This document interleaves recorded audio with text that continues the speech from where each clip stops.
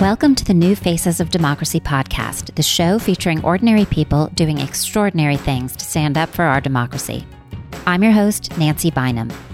This podcast celebrates people who have transformed their lives since 2016 and are transforming our political landscape by organizing, running for office, and generally stepping outside of their comfort zones.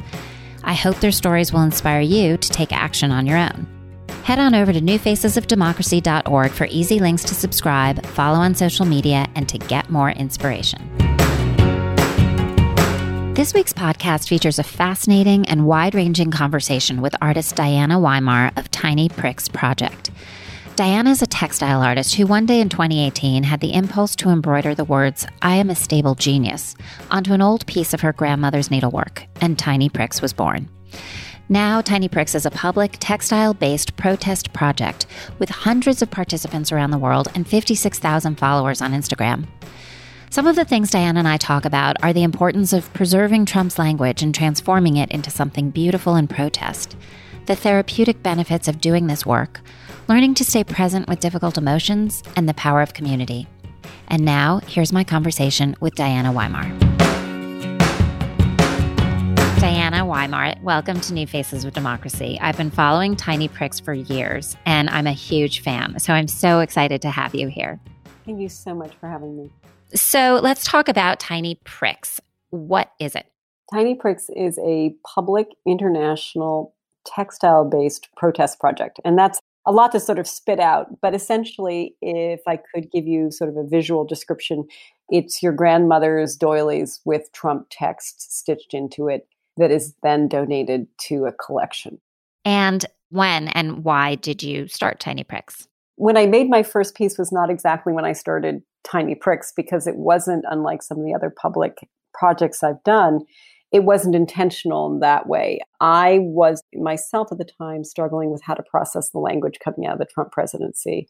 And processing language and looking at language and being attentive to language is one of the ways that I process everything. So I hadn't figured it out. I wasn't really following him on Twitter. But when I heard him say around January 2018, "I'm a very stable genius," that felt like a segment of language that revealed a lot about what he thought of himself. And then it also revealed how he uses language. And it seemed like something that was stitchable. It was sort of a caption. And so I grabbed a piece of needlepoint that my grandmother or my great-grandmother had done, certainly a piece of needlepoint that no longer had any purpose. And I stitched these words into it while we were driving from Princeton to New York, and my husband was driving. So I had a period of time. I took the words, I put them on a textile that felt sort of ironic and interesting. It was sort of a blurting out. And I posted a picture of it because that was the second translation. Went from Twitter to needlepoint to Instagram. And that's the journey of the pieces. And that's a really important journey to spit that language back out again. And so I posted it. People responded to it. At that time I had 500 followers, but still 30 people liked it and I could see it. And so it became Tiny Pricks when I decided that I was going to make more and I was going to try to capture his language on a daily or weekly basis, because I was convinced that he would become more presidential as his presidency progressed, but yet he would still be exactly who he was, and his language, that he would occasionally say things that were ridiculous and harmful and destructive. And I would capture those, and at the end of 4 years, I would have a small show of needlepoint embroidery pieces. Now we all know that he never changed and he will never change. And that it's extremely important that we, though there's so much coming at us, we try to remember the words that are said now, because they're going to impact how we move forward. So, yes, part of Tiny Pricks, as you mentioned, is immersing yourself in Trump's language, which is something I personally try to avoid at all costs. For me, it feels like a very dark place to go. I mean, how is that process for you? So I am in the dark place. It is a dark place to go. I agree with you. Some friends have suggested I could eventually donate my body to science and be reelected to see what a woman's body looks like when they stitch Trump language. Have I developed some different kind of, has my blood changed? How does my heart beat? I will tell you that in that darkness is the place where we can move forward. And for me, now you have amazing guests in your podcast, and they've all found ways to recenter themselves. This is a recentering in that dark spot with the language that's challenging and making something beautiful and public and in protest. And that process takes you out of that darkness. And once you feel comfortable in that darkness, in that world, you can do this again and again and again. And it's a skill. It's something that we do with different things that are difficult. And so I'm just choosing to stay in that spot so that I can, and the people that participate in the project can record this language. It is a material record. And without being in that dark place, that record, I'm afraid, will disappear. We should move through it, past it, and transform ourselves because he's our president. He was elected. It's hard to say, but he's our president. He's not some random person. And this is why it's important, I think. That's actually a very spiritual idea of sort of processing, moving through it, facing it, and letting it pass through, which stands in stark contrast to everything that Trump stands for and says, which brings up the question of the medium you use, embroidery, which I think of as something very decorative and traditional and domestic. It's sweet, it's homespun, it has the feel of the hand, the actual hand. And that contrasts starkly with Trump's vulgar and hate-filled speech. What effect do you hope that these pieces have on people when they see them? So there are two pieces to that. There's the effect that it has on people when they make them, and there's the effect that it has on people when they see it. And I think because, as you were just referencing the hand, in the kind of work that I'm doing and the participants are doing, the hand is still visible. So I actually don't think of myself as an embroidery artist. I think of myself as a textile artist, and I stitch, not embroider. I don't have really strong embroidery skills. I have stitching skills. I am translating words into something sculptural. And that's how I really think about it. I'm not looking for the decorative and beautiful, though those things, when done, are just breathtaking. And they're pieces that come in and we all wonder, how did they do that? I don't have those skills, and that's not where my strength lies. But what I'm really looking at is how can I make these words with thread, with textile, and you will then see that I've made them, and you will think differently about them because you know that I've made them. Now, I can send you a text. I can DM you some words. You don't think of me as making them. They're not personally connected to me. So what is so important about this medium is that we're constantly reminded of the person. We're reminded of the history of the textile. We look at the wear and tear on it. These are usually vintage textiles. We wonder where the textile came from. We think about the maker of the original textile, and then we think about the maker of the piece. So there's so many ways in which this textile works with, and the thread is weaving in and out of it. So it's this wonderful combination of something that is pre-existing and has always existed, and something that has been new and translated and imported onto it. There's a great tension there. Definitely. Probably what drew me to Tiny Pricks to begin with. You're scrolling through Instagram and you have to stop. It makes you stop and look and think for a moment because it is so arresting to see the words in this format.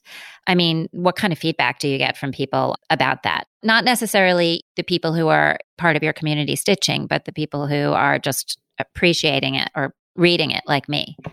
I think a lot of people who aren't used to seeing this medium, and you're really not used to seeing it on an Instagram. Ironically, we're more used to seeing it now because of masks. We know masks are made, but generally we're not seeing things that are made in this way. And I think it's a double take. It gets their attention. It's a surprise. And in that surprise, just for a moment, the finger slows down.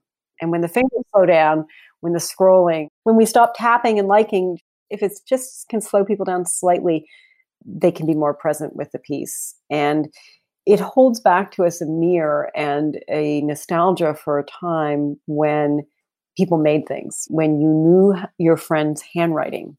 I have good friends now, and I don't think I've ever seen their handwritten signature. I don't know if they've ever sent me a letter. Why do we make cards? Why do we bake for people? Why do we make things for people? That's at the heart of this. So one of the things about Tiny Pricks is when you see that piece, it is unexpected to see that quote in thread and on textile, but you also feel that tiny prick of love, if you will, because it reminds you that we make things for each other. We've always made things for each other. That's how we hold each other in place and how we express our affection. So whether it's conscious or not, when anybody sees these pieces, I think they think about a time when they felt loved. I think you can help but feel that. I hope. The other part of it is the absurdity. For me, like I said, I try to avoid his speech. I turn off the TV when he comes on because I can't bear it. But there's no escaping it. When I see your pieces, it brings it back to me, like you said, in a format of kind of holding my hand. And it's like, it's okay. I will walk you through this. You will read this and you will be okay. And you will see how insanely absurd it is that this is our president uttering these words. It takes a lot of energy to avoid things. So really the trick with the project is to be present. I think people feel all different degrees of emotion.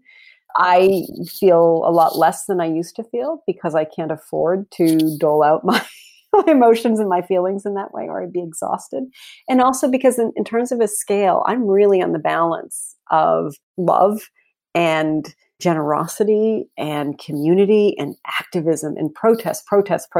I mean, Tiny Pricks has been protesting. I mean, the tagline is desperate times, creative measures. Before the pandemic, before we really started to address, I hope we're really addressing issues of racism and social injustice. Before that, Tiny Pricks was trying to address every single thing that was coming out of this presidency that was so offensive and against everything that we believe. So I think that, I mean, you're doing this podcast and you're doing this work, so you're obviously not avoiding it, really. You're working around it in a different way, and we need all these different layers. And art is a reflection. This is an artistic practice, and political art is meant to sort of grab you by the back of your shirt, hold you in this place for a moment, and say, what do you see? How long can you look at this? And then run away, then go forward, do what you're going to do. But for a moment, it holds us in this place so that we know where we're leaving from, and that will help us know where we're going to. Gosh, I think I might cry soon. I'm having my own personal catharsis. So you've touched on this a little bit, the therapeutic nature of creating one of these pieces. And you've also touched on your community that is doing it along with you now. Can you talk a little bit about either your process of having to work with these words and translate them into something beautiful, your process, your fellow prickers' processes, what people tell you, what emotions arise, what's the experience, and how do you feel afterwards? So my resistance to the language has been really worn down by these tiny pricks. There's both the I'm being pricked, and then this project is about me pricking into these pieces. But my sort of resistance has been worn down. So I go right into the quote. I go right into the fire. I'm looking, I'm seeking every day. I'm looking for the words that I think need to be recorded that day. For a lot of people who are participating, the first challenge is getting over the language and feeling that they have enough energy to make a piece. And so energy comes from different places. Sometimes we have a lot of energy when we feel great. Sometimes we have a lot of energy when we feel bad. And so a lot of people are in the former category. And so what do you do with that frustration, and where do you go with it? And that's where the therapy part of it is that you are working through a real resistance that you have and a real reluctance. I ran a few marathons and people would always say, well, the hardest point is just to get to the starting line. And so this is just getting to the starting line. Tiny Pricks is a way to activate yourself by doing this one small thing. And it's a task that you can complete. And it's so important to feel that we are completing things, because a lot of things feel incomplete and endless. So it's a small thing that you make. You can produce this product. And then the second part of it is the sharing. It's the community that comes out of it, because what you're doing is you're giving it, you're releasing it, and you're releasing it to a community where it's going to be part of a collection. And that's also a therapeutic experience, and especially during this pandemic, an experience that was really taken away from us to the extent that we didn't realize how much we'd come to depend and how much we'd taken for granted the ability to meet a friend at a coffee shop, to go outside of our homes, to go to school, to go to work. I mean, in a sense, the project was a way to travel when you couldn't travel anymore, a way to protest. It's been a march. It's been a protest since the beginning. So if some part of you can address this language and make a piece, you have the cathartic process of making it, and then there's the release. And that's a gift, because a lot of things that are difficult and challenging for us, we can't release. We have to work through them. We have to sit with them. and we try to get somewhere through them. But this is something where you can actually send out this piece that you're made. So that's what I hear most of all from people, is that they're so excited that they finished it. They did it. They got through it. And it's going somewhere, not bigger and better, but it's going somewhere where it will be seen and where it'll be important. And honored. And honored. And so in that sense, they are being witnessed for the work that they've done. And we're not always appreciated for the work that we do. And that's something that we really crave, I think, and we're yearning for, is to be appreciated, to be seen, and to have comfort in the collective. I clearly need to make my own tiny prick because I have a lot of things I need to process. You might become a repeat offender. There are people they lap me. I mean, they're amazing. There are people who really resisted and then they end up making 20 or 30. It's a practice if you embrace it. If it works for you. It's not for everyone, obviously. So you're a textile artist. Let's talk about the actual textiles you use, the fabrics you use. Tell me about that. Yeah, so I sort of backed into this kind of textile because my maternal grandparents had both passed away, and they had collected, as some families do, textiles that have been their family for generations. And my mother's of the generation that doesn't want to keep all those things. And my teenage daughters are like, no, we don't want those things. Old faded christening gowns, bonnets, really uncomfortable, itchy little baby wool sweaters. I mean, you could go on and on. But also doll clothing that had been made by my great-grandmother for my mother. And so on one hand, these textiles are memory textiles. They're inherited textiles, but they've also lost a lot of memory. They've lost a lot of their importance. And the next stop would be a thrift store, or we all have this issue. But I wanted to stop them, reappropriate them. And some people will say violate them. Some people will say to me, I can't believe you stitched that into this object. That's upsetting for some people about the project, is these beautiful textiles have these awful words stitched into them. And they think, isn't that difficult? And I think, yes, that is difficult, because this is a difficult time. And I occasionally will do positive pieces as well for the project. But if I were only doing Obama quotes, I don't think you would be talking to me right now.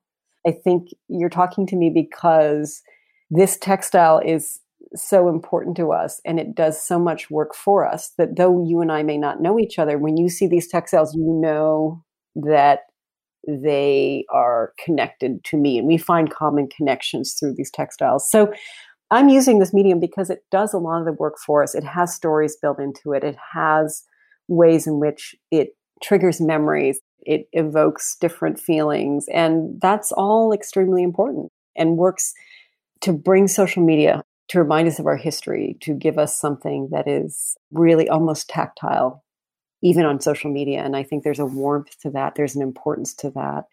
And there's a nostalgia to that. And we are nostalgic right now. We're afflicted with nostalgia, whether or not we acknowledge it. It's almost painful to watch Obama speak or think back to a time before this presidency when there were, again, a lot of things that we took for granted about the way people communicate and speak and treat each other.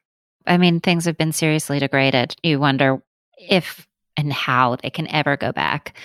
But I have a lot of faith in the human spirit, so I think we'll get there. And what are some of your favorite pieces, either that you've made or that your fellow contributors have made? Any examples that you can tell me about? I don't have favorite pieces because I love them all. I have 4 children. I don't have a favorite child. That's an impossible question when people ask you who's your favorite child. But I do have my favorite part of it. The favorite thing I like is when a piece has brought the participant, has 3 elements to it: the textile, the quote, and then this creative urge, impulse, vision. And so an example I can share with you is a participant took a Donald Trump quote when he said, Donald Trump is the best thing that's ever happened to Puerto Rico. And she stitched it into a square from a roll of paper towel. And the reason I remember that, and it doesn't mean it's my favorite, but the memory there and the visual is because that medium really reflected the quote, and it was unexpected, and it took a creative impulse and vision. And I think every single piece has that vision because you're making it, whether it's the first time you've made a piece. And a lot of the pieces that are made by participants who have never used this medium before reflect their exploration and sometimes struggle with the medium.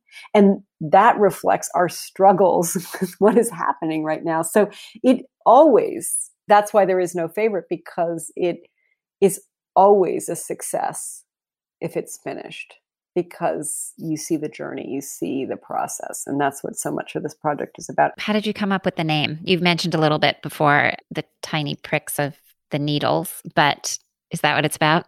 It's really about your conscience. These pieces are meant to prick our conscience. It's meant to make us think about where we are and who we are.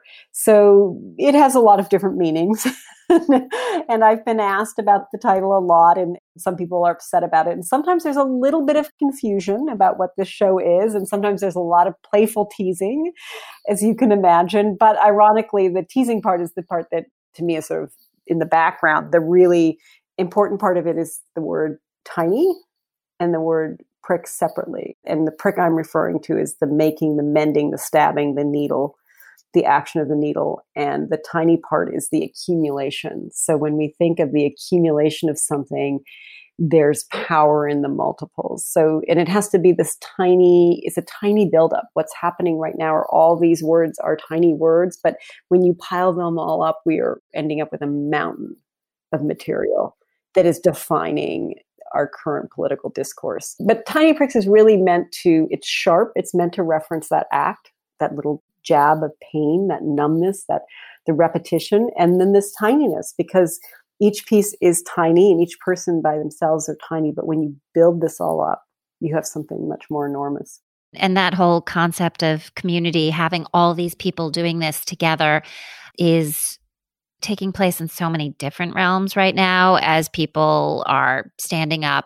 Even if it's you have a fundraiser and everyone donates $5 towards a candidate. If you have 100 people do that, well, then that can become meaningful.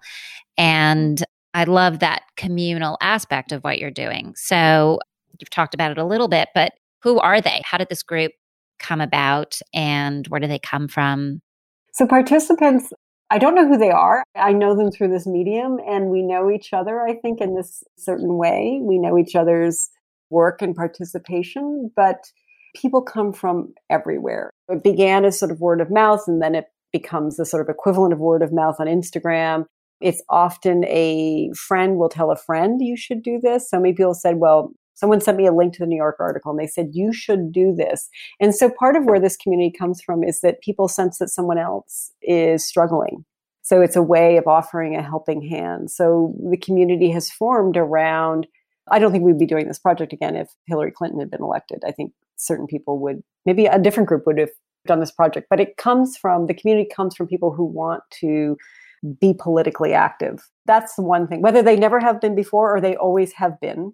That's the first thing to notice, is that it is a political act. And so it is like a fundraiser where people are giving, they're giving $5, they're just coming. And when I listened to your wonderful interview with Stacey Kramer, I could really relate to a lot of the things that she was talking about. How do you make it interesting? How do you make it fun? How do you get everyone involved? Because just that involvement is the beginning of becoming politically active and facilitating change. That's got to be really humbling if a total stranger sends you this thing that maybe is their child's like baby blanket or something, and stitched with something that really came from their heart that you knew is a deeply emotional process for them, and then trusting you to care for it. I can only imagine how that has got to feel. It's why I do this and how I get through this, and plus some. I'm coming out ahead. It's a difficult it is to live in Trump's world, and sometimes I have moments where I think this is really insane. Why am I doing this? Why would anyone do this? But you're absolutely right. There are stories of the textiles that are very sad. There are people who have lost children, have lost loved ones, and have used their textiles for their pieces. So if someone can make a piece, I'm going to be there to receive it and to take care of it and to get it out there, to be the best ambassador that I can be for that piece, because I think that that's important and that they not only deserve that, but that is what I would want someone to do for me or for a loved one of mine. So it's a way of really, as Ram Dass says, we're all walking each other home. This is a way of walking together.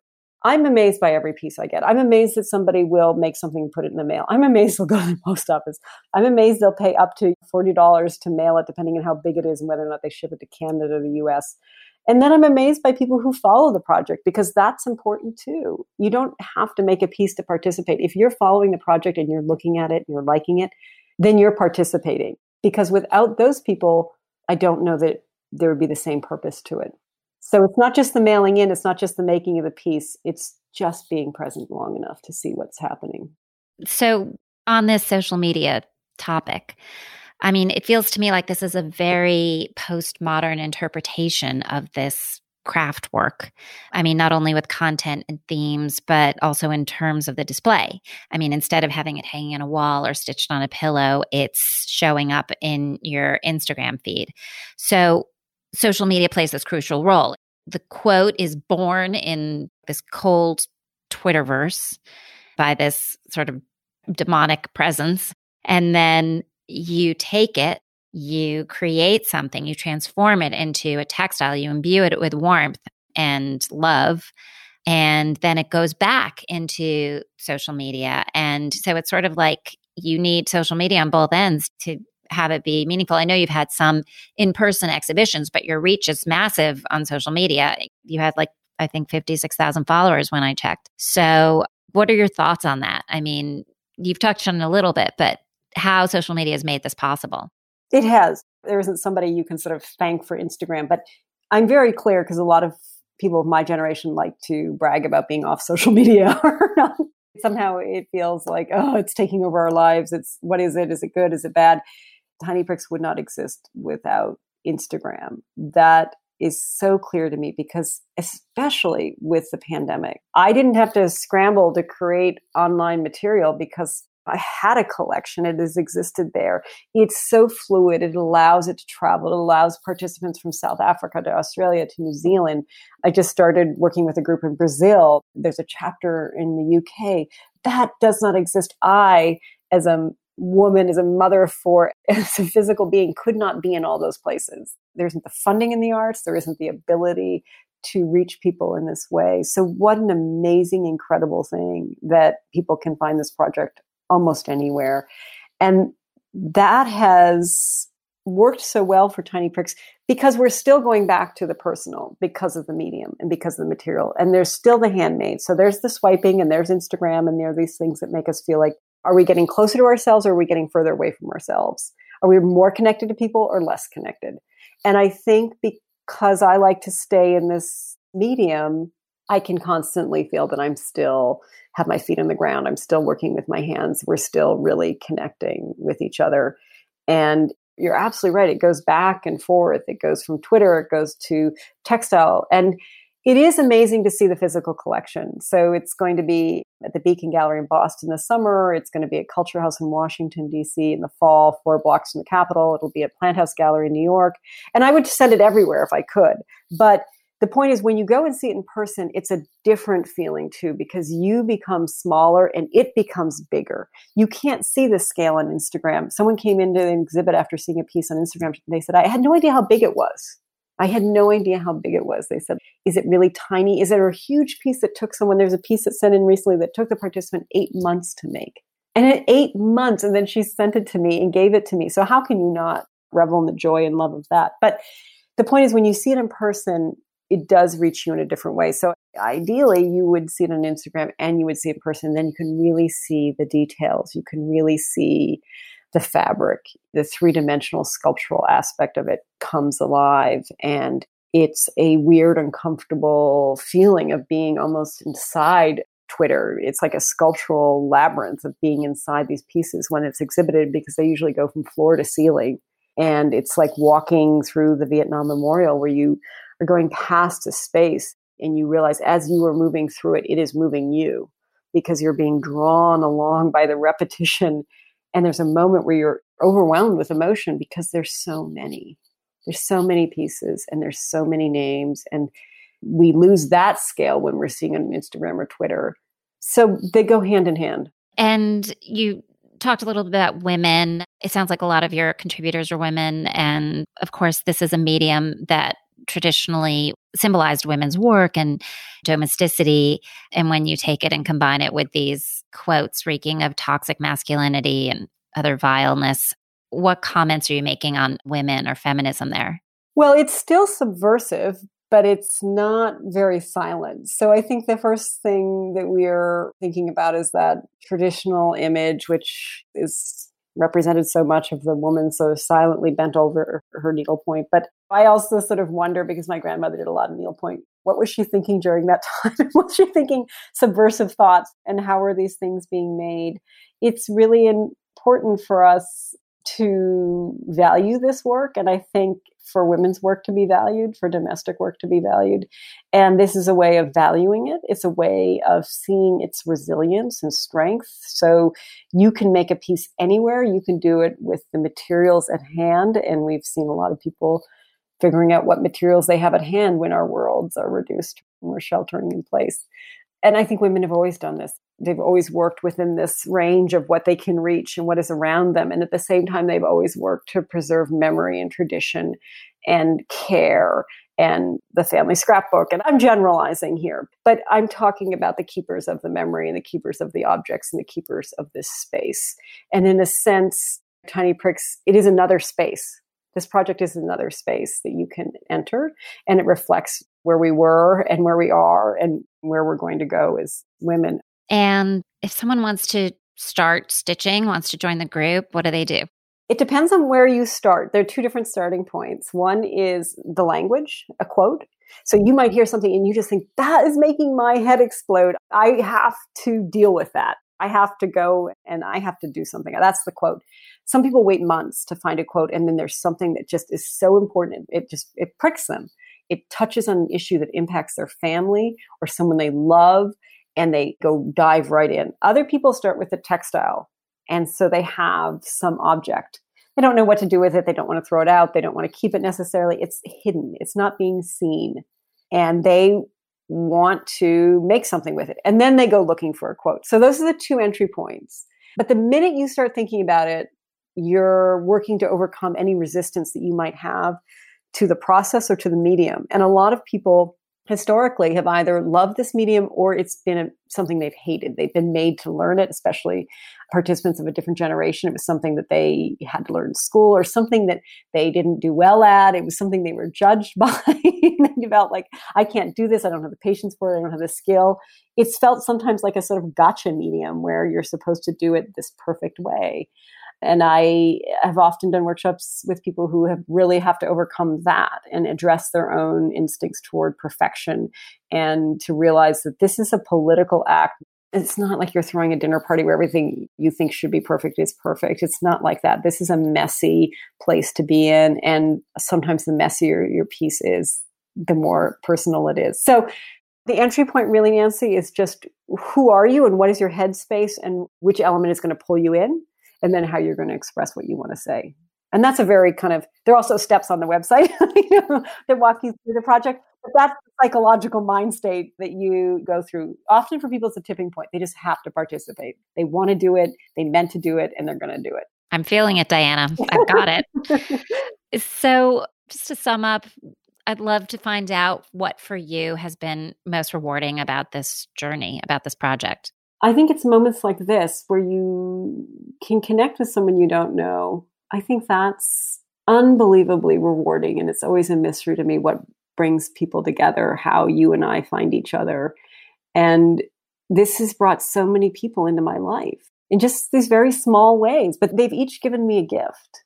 And I work very hard. I work every day on this, but this is still a gift that's being given to me. And I don't know if that's rewarding, but I am being rewarded constantly with the trust and that people have placed in me to facilitate their expression of their political beliefs. And that is a huge gift. And that's a huge responsibility because I think it is often the core of who we are and what we hope for the future and what we believe and how we imagine ourselves living together on this planet. And so that's extremely rewarding. It's an honor. Diana Weimar, I really can't thank you enough.